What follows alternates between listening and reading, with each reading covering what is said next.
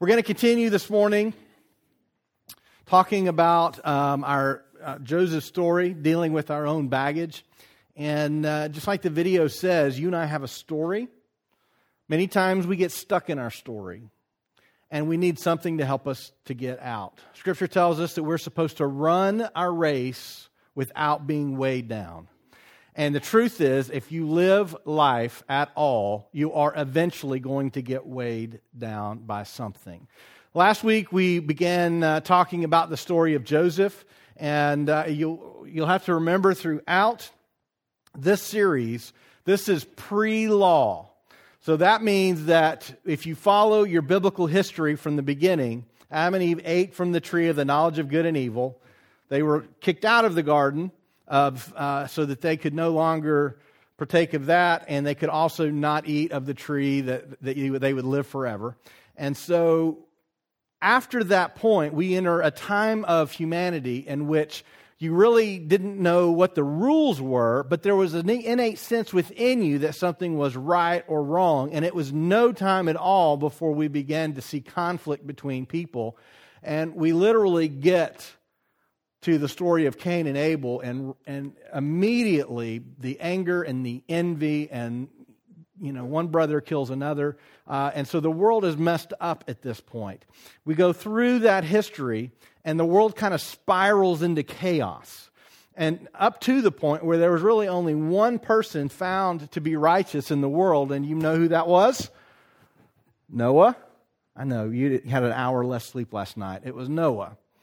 Now, whenever we enter into the story of Joseph, we begin with Noah. He has 3 sons. His son Shem is where we really see the rest of the timeline of all the patriarchs.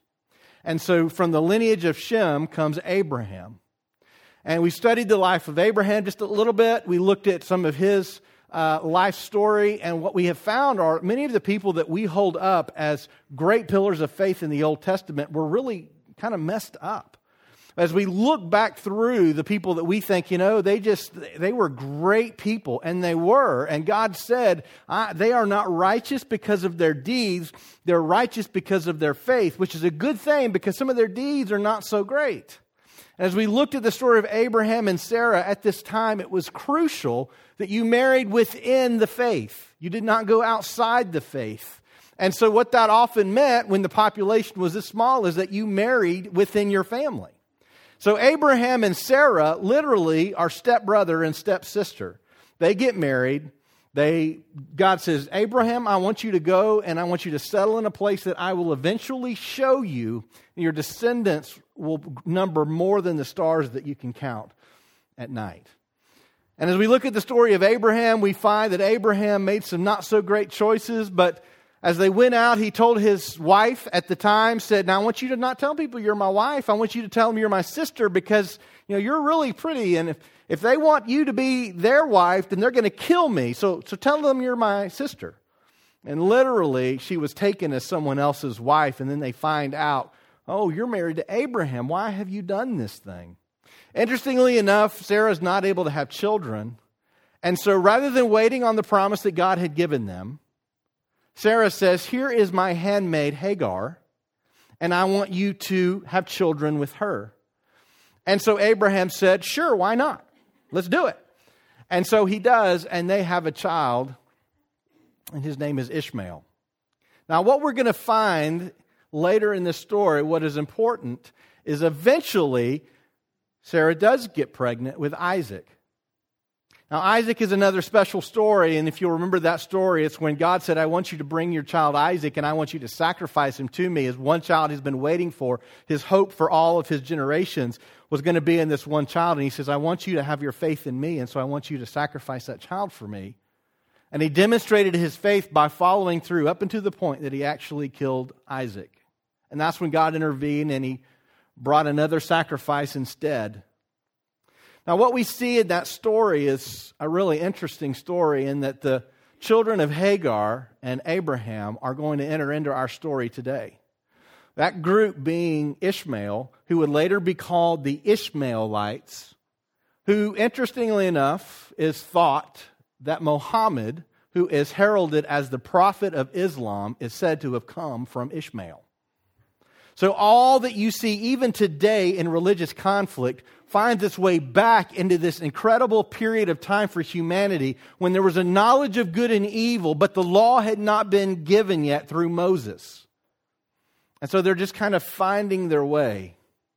We've also seen these generational curses or these sins of the father that pass down into children is not so much that God is going to punish your sin because it's so bad that He's going to punish those beyond you, even your children. But instead, what we find is when we don't deal with our baggage, we pass that baggage along. And so as we look at some of these families, as we look at the life of Jacob, who would eventually be born, and he would be married to, hopefully, Rachel. Instead, he gets married to Leah without him knowing, which was really his own fault. He should have known what was happening. He begins to have children with Leah, and then Laban gives him Rachel to be married, and then Rachel eventually has a son by the name of Joseph. This is where we enter into the story. Now, I want to just remind you what I shared with you last week. The 3 keys to overcoming our baggage. Number 1, I shared with you last week, is that we have to recognize that we have it.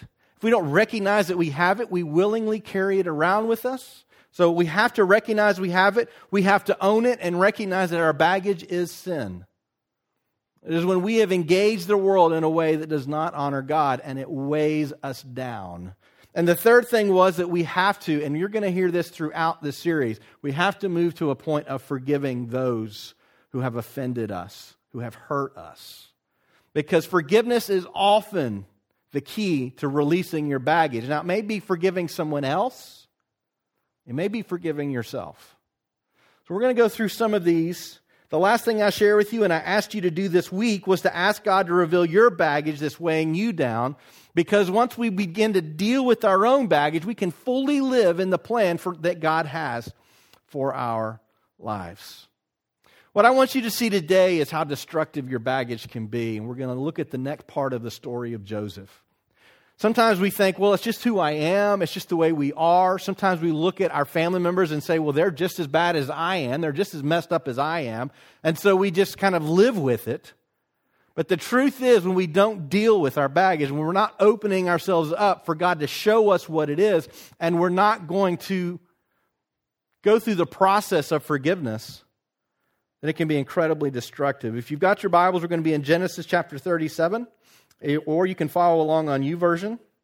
We're going to begin with verse 12, and we're going to move through this pretty quickly because I've got some other things I want to share with you as well. Verse 12 says, "Now his brothers," you'll remember our story to this point.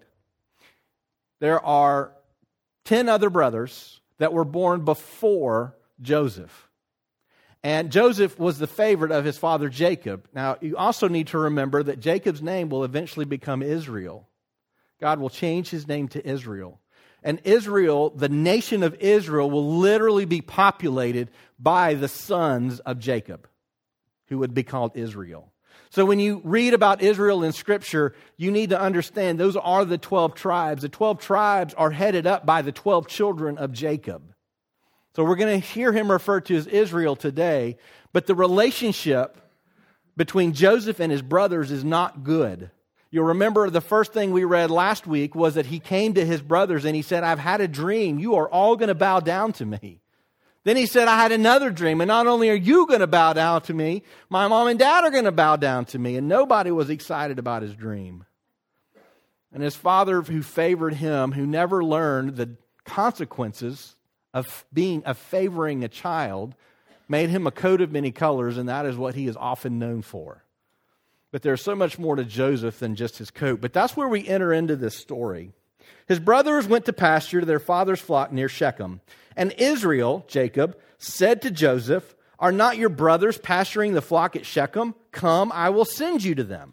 And he said to him, "Here I am." So he said to him, "Go now, see if it is well with your brothers and with the flock, and bring me word." So he sent him from the valley of Hebron, and he came to Shechem. Now, also remember that the brothers were already mad at him because he had already gone back to dad before and said, "Hey, Dad, my brothers are not doing what they're supposed to be doing." That is a pure recipe for conflict among brothers. Amen? If you have a brother or a sister, you know what that's like. I shared with you last week, I got in trouble for a lot of things my sister did. She was better at looking innocent than I was. And you probably did that with your brothers and sisters. I did my own share of bad things too. But there was already conflict. Now, I want you to recognize what Jacob is asking him to do. Put yourself in his brother's shoes, and what are they going to think by the fact that Jacob has just said to Joseph, go check on your brothers and come back and tell me how they're doing. So you can already imagine there's some conflict going on. They're probably not real excited to see him. Verse 15 says, and a man found him wandering in the fields. He's lost. He doesn't know where he's going to go. He doesn't know where his brothers are. He's at Shechem. They're not there. And the man asked him, what are you seeking? I am seeking my brothers, he said. Tell me, please, where they are pasturing the flock. And the man said, they have gone away, for I heard them say, let us go to Dothan. So Joseph went after his brothers and found them at Dothan. They saw him from afar, and before he came near to them, they conspired against him to kill him. They said to one another, here comes this dreamer. Come now, let us kill him and throw him into one of the pits. Then we will say that a fierce animal has devoured him, and we will see what will become of his dreams. Now, what we've already discovered in this story, and when we start to talk about baggage, it can be tempting to ignore your baggage, can also be tempting to think only of your own. But we really have at least 3 parties who were dealing with significant baggage at this point. We clearly have the brothers. And at first glance, we think, well, the brothers have the problem. But realistically, we also have a problem with Joseph and his baggage, being the favored. He can't even find his brothers. He needs somebody to come help him, which, what we're going to find later in this series, imagine knowing what's going to happen at the end of this story. What would happen if the man had not been there to tell Joseph where they went? That one key detail could have changed this entire story. And one thing that you're going to have to deal with through this story is recognizing that there are times that you yourself are going to find yourself in trouble, and God actually put you there on purpose. Because there's a bad theology that goes around our world today that says, if you love God, if you obey God, if you do all the things that you're supposed to do for God, then your life will be happy and comfortable. And God will save you from any problems, because after all, God will not let anything come against you that you can't handle, right? So as we go through this story, we're going to have to come to an uncomfortable understanding that there are times that God puts a man like this in your path that had he not been there, Joseph might never have found them, might have gone home, end of story. But instead, the man is there. There are some scholars that believe the man may have been an angel, similar to the man that he wrestled. I don't know if that's true or not. But I can tell you that through my own life and through the lives of watching others, that God will often put things in place that will lead you into a place of trouble with a bigger goal in mind. So at this point, we can look at the brothers' baggage. We can look at Joseph's baggage. We got to remember that Jacob did not learn from his baggage. The baggage that Jacob had was that his father did not love him as much as his brother. Jacob's brother was who? It was Esau. Jacob and Esau were both born, and Rachel favored Jacob, and Isaac favored Esau. And so Jacob, being the youngest, grew up in his brother's shadow in his dad's eye. And there's something that happens when a parent favors a child that leads their children to some really terrible places. The desire to prove that they are loved, the desire to seek affirmation from anywhere that they can get it because they don't feel like they're getting it at home. And always the curiosity of, why do they love them better than me? It's so crucial in all that you do as a parent that you don't show favoritism for one child or the other. We at our family, we are equal opportunity punishers, right? There's Emma. Emma's the only one that's in here. I guess Jake's out serving today. So they all get in trouble for the same stuff. They all get rewarded for the same stuff. And constantly, Jonathan will ask me, well, who's your favorite? He wants to know, who's your favorite? And he'll come up with a list of questions that will try to push me to that point. So I always tell Jonathan, you are my favorite youngest son. He's my only youngest son. And Jake is my favorite oldest son. And Emma is my favorite middle daughter.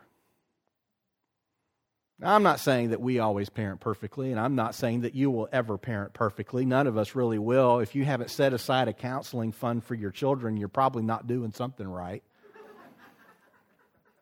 But the reality is, Jacob and Esau almost came to the same end as Cain and Abel because their parents favored one over the other.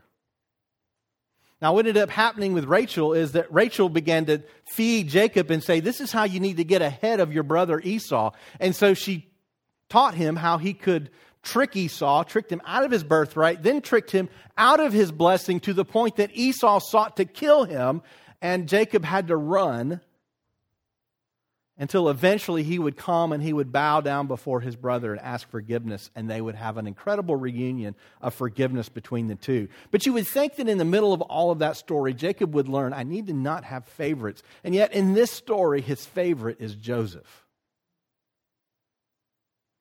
All of that is baggage. Jacob had the baggage of knowing that his dad never truly favored him. His dad never truly cared for him like he cared for Esau. And all of these brothers knew that Jacob favored Joseph. You're going to see that theme over and over and over again. And what ends up happening when we begin to look at these stories is we begin to find that your unchecked baggage will always affect those that are close to you. It's never just you. As much as we say, well, I can deal with this. This is my issue. It's not really bothering other people. The truth is it always does. Your baggage always affects other people. How much it affects other people is dependent on how blind you are to your own issues.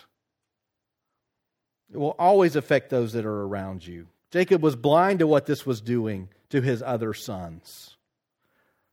And also, his favoritism for Joseph seemed to at least indicate he couldn't find his way to follow a group of shepherds and their flock. He needed somebody to help him. Whereas the other brothers were more apt and able to deal with life, Jacob's favoritism kept him sheltered. If we pick up the story in verse 41, it says, verse 21. It says, but when Reuben heard it, this is the plan, he rescued him out of their hands, saying, let us not take his life.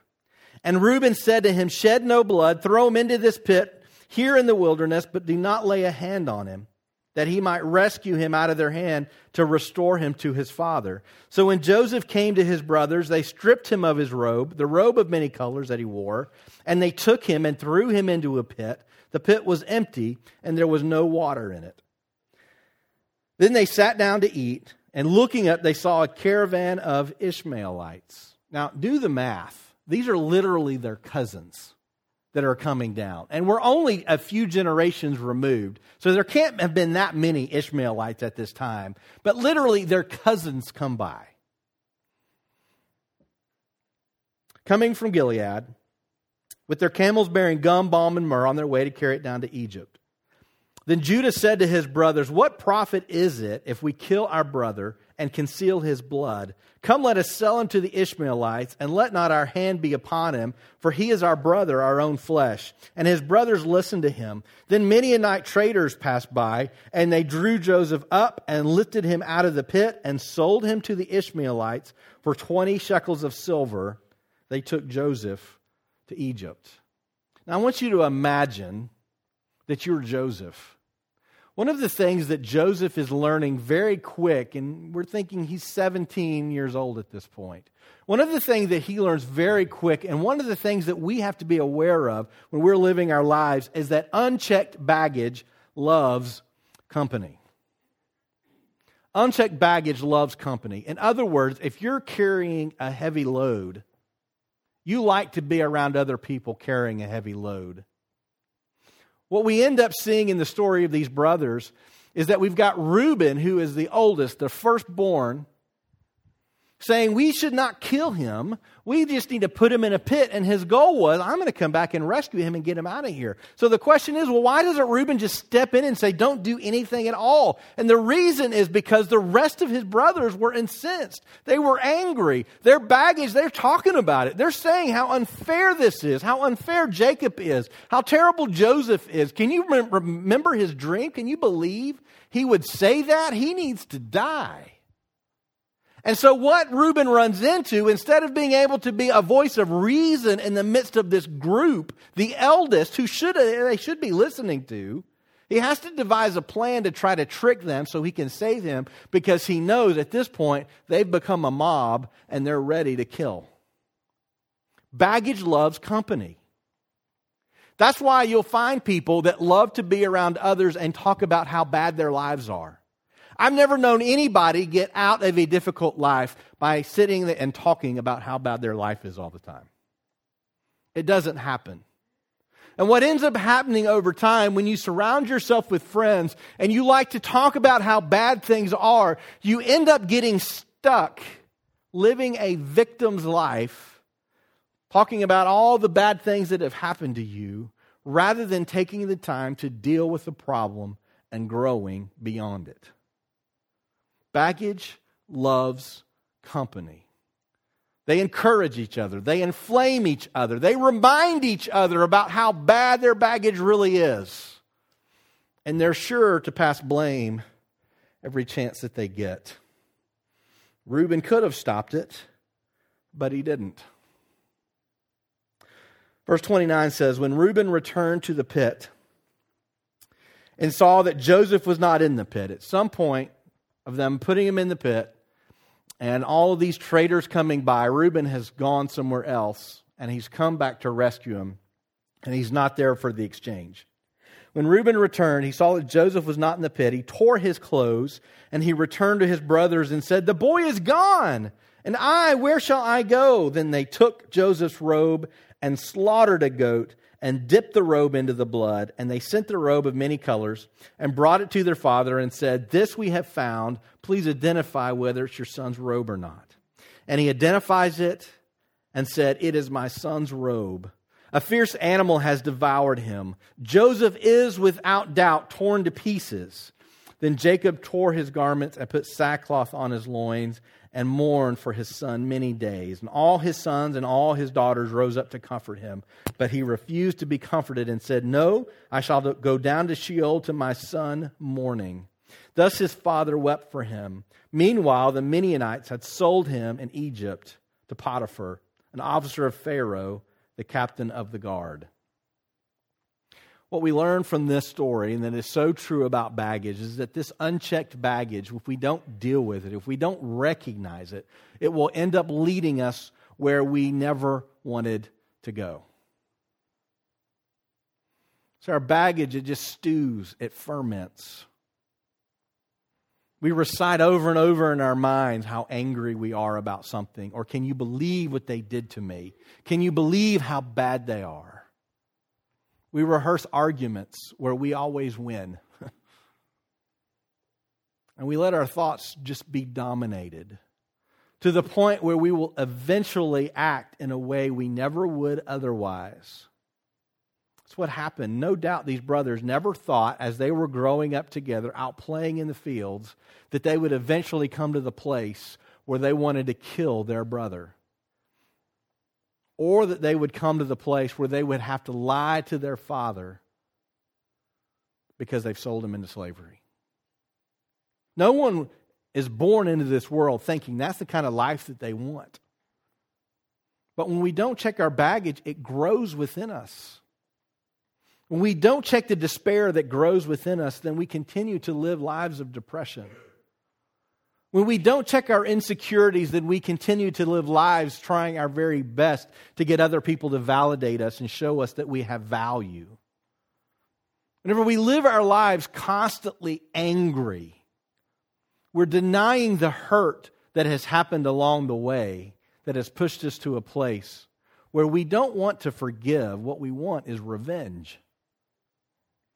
And the truth is, if we're honest, if you watch TV, if you watch movies, you are inundated with a message that says, stay in your baggage.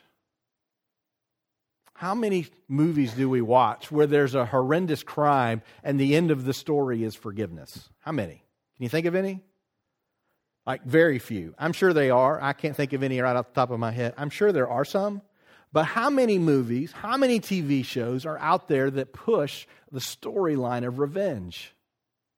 They're everywhere. Don't ask forgiveness. Don't give forgiveness. Get revenge. Because the world who does not follow Jesus is so happy to have a world stuck in its baggage that it will continue to push a storyline that will keep us there, rather than recognizing that true freedom comes by getting rid of it. Unchecked baggage will always take you where you don't want to go. Romans 12:2 says, do not be conformed to this world, but be transformed by the renewal of your mind, that by testing you may discern what is the will of God, what is good and acceptable and perfect. I don't know where your baggage has brought you, but this verse is the key to unloading it. So I want to give you 3 prayers this morning, 3 prayers that you can continually pray as you seek to unload whatever baggage you're dealing with. If you've not already dealt with what it is or some idea of what you're carrying, perhaps you're carrying lack of affection from a parent. Perhaps you're carrying abuse that you've held in your past. Perhaps you're just struggling with unforgiveness because someone that you cared about hurt you so deeply that you can't even think about it. It makes you so angry. Whatever it is, if you've begun to deal with your baggage, that somehow you're just not valuable, and so you've got to prove your value. I just want to encourage you to pray 3 prayers at the time that you're dealing this. Number 1, based on Romans 12:2, God, renew my mind with your truth. Now here's what I want you to do. I want you to put yourselves in the shoes of Joseph for just a minute. Now, Joseph is not, at this point, the smartest guy, right? He's not the sharpest knife in the block. I mean, he's already told them they're going to bow down to him. He's got the coat that he wears around. Hey, guys, look at my coat. Y'all don't have one of these, do you? He's not figured out how mad they are at him. And so when his dad sends him out, he just goes. He goes out and he's by himself, and he goes and begins looking for them, can't find them. They give him directions, and he goes and finds them. He's just completely immune to what's about to happen in his life. So that in that moment when they took his robe and threw him in the pit, what do you think was going through his mind? What are some emotions that you can imagine he would be going through? Just throw them out. Disbelief, terror, fear, anger, hurt, confusion, betrayal, absolutely. Feeling all of those things. Now, here's what happens when you and I end up in our own pit. We go through all of those same emotions.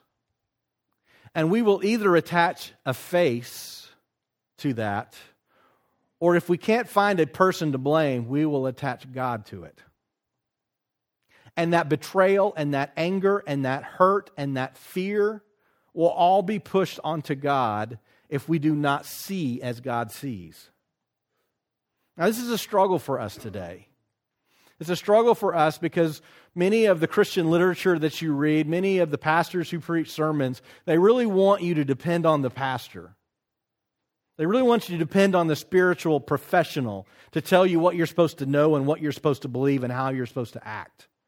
But I want you to know that's a fairly recent change within the church. That was never the way the church operated until more recently.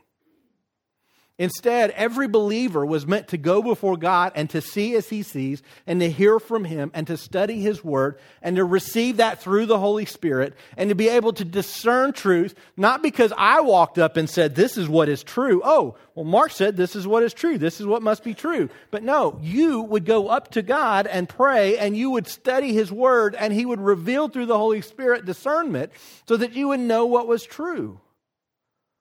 And it's something that's lacking in many of our lives, the belief and the desire and the practice in order to seek to see as God sees. Because when we fail to do that and we're in the pit, we will begin to eventually blame God for the situation we find ourselves in. Now, when we read a story like this, it's easy to say that because we know how this story is going to end. Joseph's eventually going to be set up pretty well after the end of the story. I mean, he's going to eventually rule over Egypt. I mean, he's really doing well. And we can look and say, you know what? God is going to use this, and God is going to move him to where he wants him to be, and it's going to be an amazing, amazing thing. But when you're in the pit, you can't necessarily see all that. But what I've learned in my own life is that it is in those moments that you're in the pit that you will truly determine what you really believe. You don't know what you really believe until you're hurting. You don't really know what you believe until you're in pain. You don't really know what you believe until you feel that you've been betrayed. And whenever we have the opportunity to see as God sees, it changes the way we see the world and our circumstances. For Joseph, it might be easy to say, well, God has abandoned you. Look. But what we know as we read the rest of his story is that he never believed nor said that. If you can see that God is at work, even when this terrible thing has happened to you, if you can trust that God is there, a good, loving God is still there with me, even when I'm in the pit, then we can get through anything. You never truly know what you believe until you're in the pit. So prayer number 1, God, renew my mind with your truth. What do I really need to believe about this situation? And God says, if you will pray this, and if you will seek the renewing of your mind, it will happen and it will change the way you see things. Now, it doesn't necessarily mean that you won't be in the pit still, but your response will change. Now, your pit today, there's lots of pits that we find ourselves in. Your pit today could have been abuse. Your pit today could have been somebody didn't love you the way they should have. Your pit could be your job and how much it draws out of you that you're just always exhausted. Your pit could be just busyness and life activities and you never know. You can't do everything and you can't please everybody. Your pit can be all kinds of things. Your pit may be addiction because you have been hurt in life and you have tried to escape it. So there are all kinds of pits that you and I find ourselves in, and it's easy to say, God, why did you let me get here? But if we trust that God is going to work things in a way that not only glorifies Him, but also helps us, then it changes the way we see. Prayer number 1, God, renew my mind with your truth. Prayer number 2, and this is so crucial, God, heal my hurt and my pain. See, I can tell you what I think. I can tell you what I believe. I can change what I think and what I believe. You know what is very difficult to change? How I feel. And there is no feeling that's more difficult to change than the feeling of hurt or pain. When someone hurts, you can say, I shouldn't hurt, but you'll still hurt. When someone betrays you, you can say, that shouldn't bother me, but it does.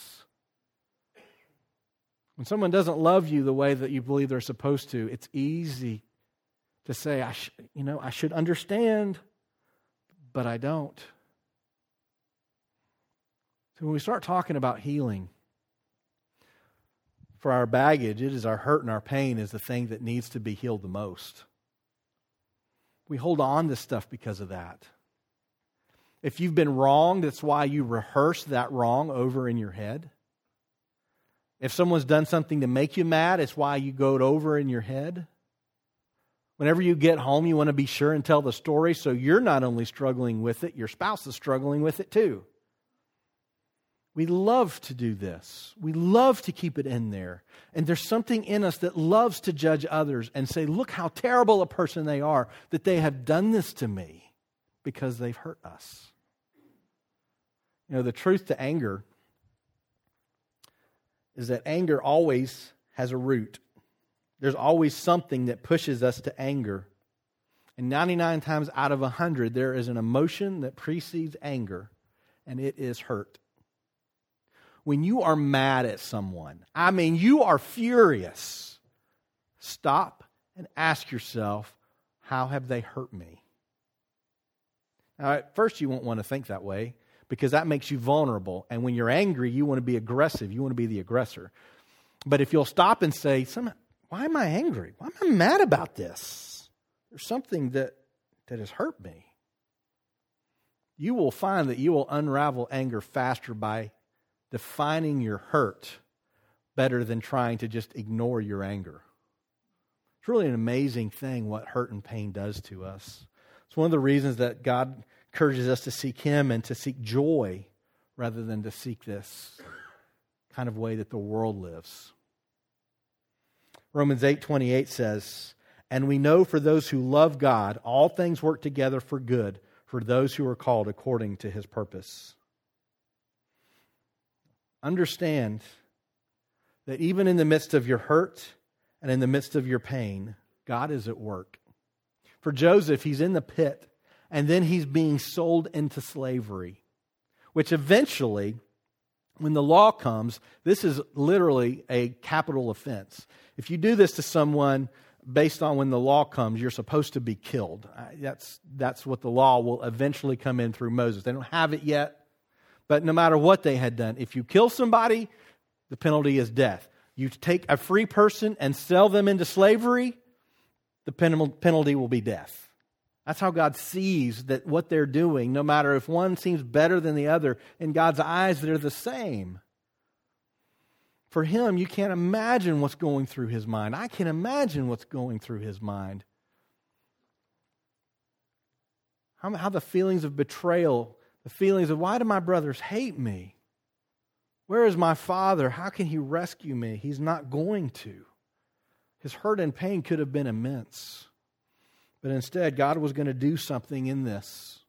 And you can begin to deal with some of the things that hurt you the most when you begin to understand and you begin to believe God is going to somehow use this for something good.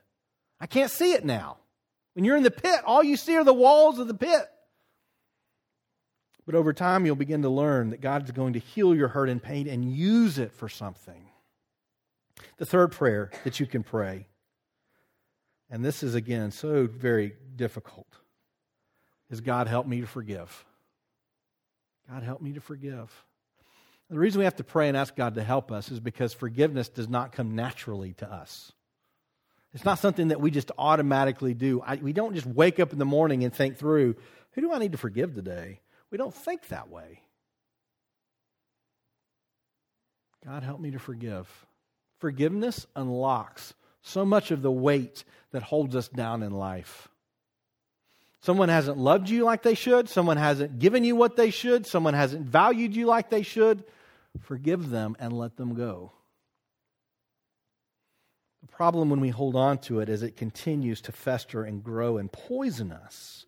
Colossians 3:12 and 13 says, "Put on then, as God's chosen ones, holy and beloved, compassionate hearts, kindness, humility, meekness, and patience, bearing with one another, and if one has a complaint against another, forgiving each other. As the Lord has forgiven you, so you also must forgive."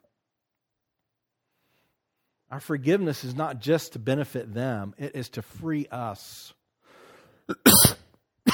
And we don't forgive because they have somehow become repentant.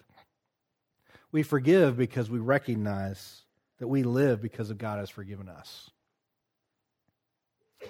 As we close out today, I want to give you some more homework for next week. Perhaps what you need are those 3 prayers. If you want them, they're on YouVersion. You can get those notes there. Perhaps what you're struggling with is determining what the hurt really is. Maybe it's coming to the place of recognizing that what I'm really hurt over is myself. I am the owner of my baggage. I have created this within me. Maybe you're looking at someone else and saying, no, it's not me. I know who's put this baggage on me. It's them. And maybe what you are going to struggle with this week is asking God to help you to deal with the hurt and the pain. But maybe you are going to be at the place where you need to ask God to help you forgive. The two things I want you to remember for this week is if you are in the pit, if you are there right now, your current pit may be the next step in God's plan for your future. What we know through the rest of the story and what we'll follow through is that he will go to Egypt.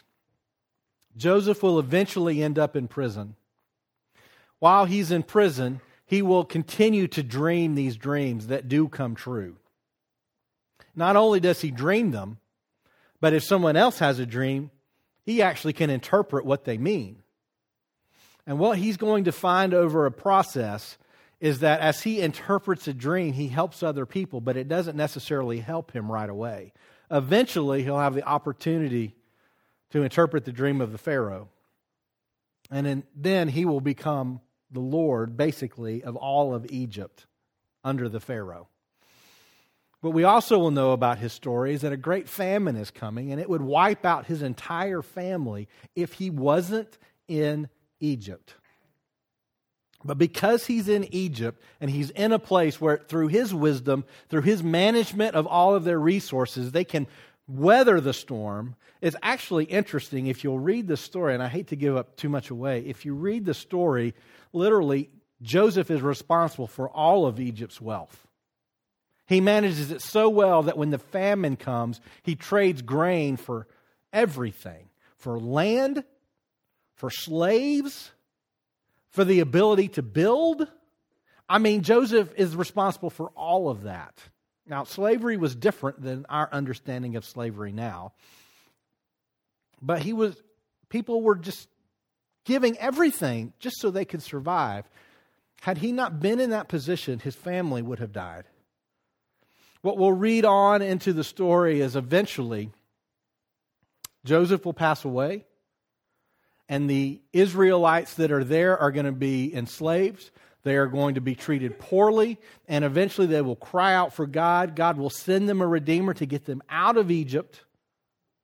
And when he does that, it says something very interesting, and that is that they dig up Joseph's bones and they take it with them. Because Joseph represented God's work in the nation of Israel. Today, what we're ending with is not Joseph as the Lord of all these things, that eventually his bones would be dug up and carried to the new land in which God had promised them, but it is Joseph in a pit. Now, I would like to say, and there are many who would say, that if you will just trust God, not only will you get out of the pit, you'll become the Lord of your own Egypt. Unfortunately, that is not the way it always works. However, God always can work when you have faith. For Joseph, he had to have faith in that moment. For you, whatever pit you're in, you cannot look at that as this is the rest of my life. This is not the life that I wanted. This is not what I always hoped for. You cannot look at the pit and say, this is the way the rest of my life is. Instead, we look at the pit and say, God is still working. God is still moving. I don't understand why everything is happening the way it is or why everything is worked out the way it is, but God is still at work. And if we believe His word, His deliverance may not look like becoming the head of a nation, but yet when God delivers, it will be for our good and for His good. We've got to trust that God is still at work. It's just another step in God's plan. And finally, what I hope you see from this story, and there's so much more. We could go through the whole story right now. There's so much more to this story. What you're going to see from this story is that you have to release your baggage or it will eventually control you. It will eventually control you. I have seen men and women who have carried anger their entire lives. That when they are old, they are some of the meanest people you will ever see in your entire life. I see people that when they smile, you literally are afraid that their face is going to crack because they never smile. And so when it begins to happen, you think, whoa, slow down. Let's not hurt yourself. Our baggage will control us if we don't get rid of it. So I again encourage you, wherever you are on your path and on your journey, that if you're at a place where you need to discover, well, what is my baggage? What is weighing me down? Continue to pray that God will reveal that to you. If you've discovered it, you know it, it's got a name, it's got a face, then maybe you're at the process where you need to begin praying these 3 prayers. God, help me to renew my mind with your truth. In other words, help me to see as you see. God, help me to heal from my hurt and my pain. And God, help me to forgive so that I don't carry this around with me for the rest of my life. God wants you to be released so that you can run your race unhindered. I want to pray with you. We're going to sing one more song and take up our offering. And then I want to encourage you, if you'll just stick around and have lunch with us. We're just no big plans. Just find a place and we're going to make it work. We don't have a bunch of tables and chairs set up, but we'll probably pull some out so that you have a place to do that. Our goal for these lunches is not just to feed you, because you're capable of feeding yourself. Our goal for the lunch is for us to talk and to get to know each other. So I hope that you'll find somebody that you don't normally talk to, and you'll spend time getting to know them. All right? Let's pray. Father, God, I thank you that we can look at the story of Joseph and we can see pieces of our own lives. Father, I thank you that even whenever we are in the pit and we are ready to give up, I thank you that you rescue us. Father, I thank you that as we look at the life of all of these men and their fathers before them, I thank you that it is not our own personal acts of righteousness that make us welcome in your presence, but instead it is your grace and your love. Father, I pray for those in the room and they cannot put a hand on the thing that is weighing them down. They just know that life is just not what they always hoped it would be. They're struggling. They're sad, dealing with depression.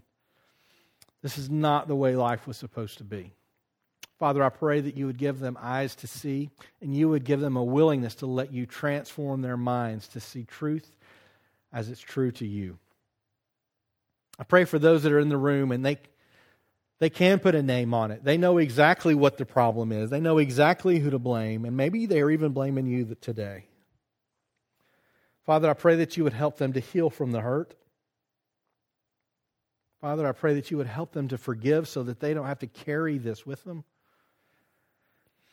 Father, I pray that as we go out into the world, sometimes a hostile world where people just enjoy causing hurt, I pray that you would give us such a confidence in your love and the fact that no matter what happens, you can work it for good. I pray that that confidence would be so great that we will not be overwhelmed by those that seek to do us harm. Father, I pray that if you would help us to see as you see, it would change our lives. It would change the way we live them every single day. It would change the way we talk to each other, the way we love each other, the way we care for each other. I pray that we would have such a grasp on the greatness of your forgiveness for us that it is not so hard for us to offer that same forgiveness to others. Father, I pray that as a community of faith, you'll help us to grow closer. You will help us to change each other's story. You have meant for us to intertwine our lives together and to share the things that hold us down and hold us back, and to encourage and to help and to teach and to walk alongside each other. I pray that that would happen here in this place. Father, I pray for the pits that people find themselves in, that some may be in this room today, the pit of feeling like they're never in control of their lives or their schedules, but instead they're just constantly trying to keep up. Pray for those who so want to follow you and so want to make you more of an important part of their daily routine and their daily lives, but yet feel like they're just trying to survive. I pray for those who have gone through significant hurt. People have done significant things and caused them great pain. I pray that you'll help them to release that pain. They can walk in joy. Father, I pray that if we find ourselves like these brothers, surrounded by people that want to keep us stuck, that we will have the courage and the strength to get out and away, to surround ourselves with different people, people that can encourage us, people that can remind us of goodness, can remind us of love, can remind us of healing. Father, I pray that we would deal with our baggage so that we can wholeheartedly follow you and not be controlled by the hurt that we carry. We ask all this in Jesus' name. Amen.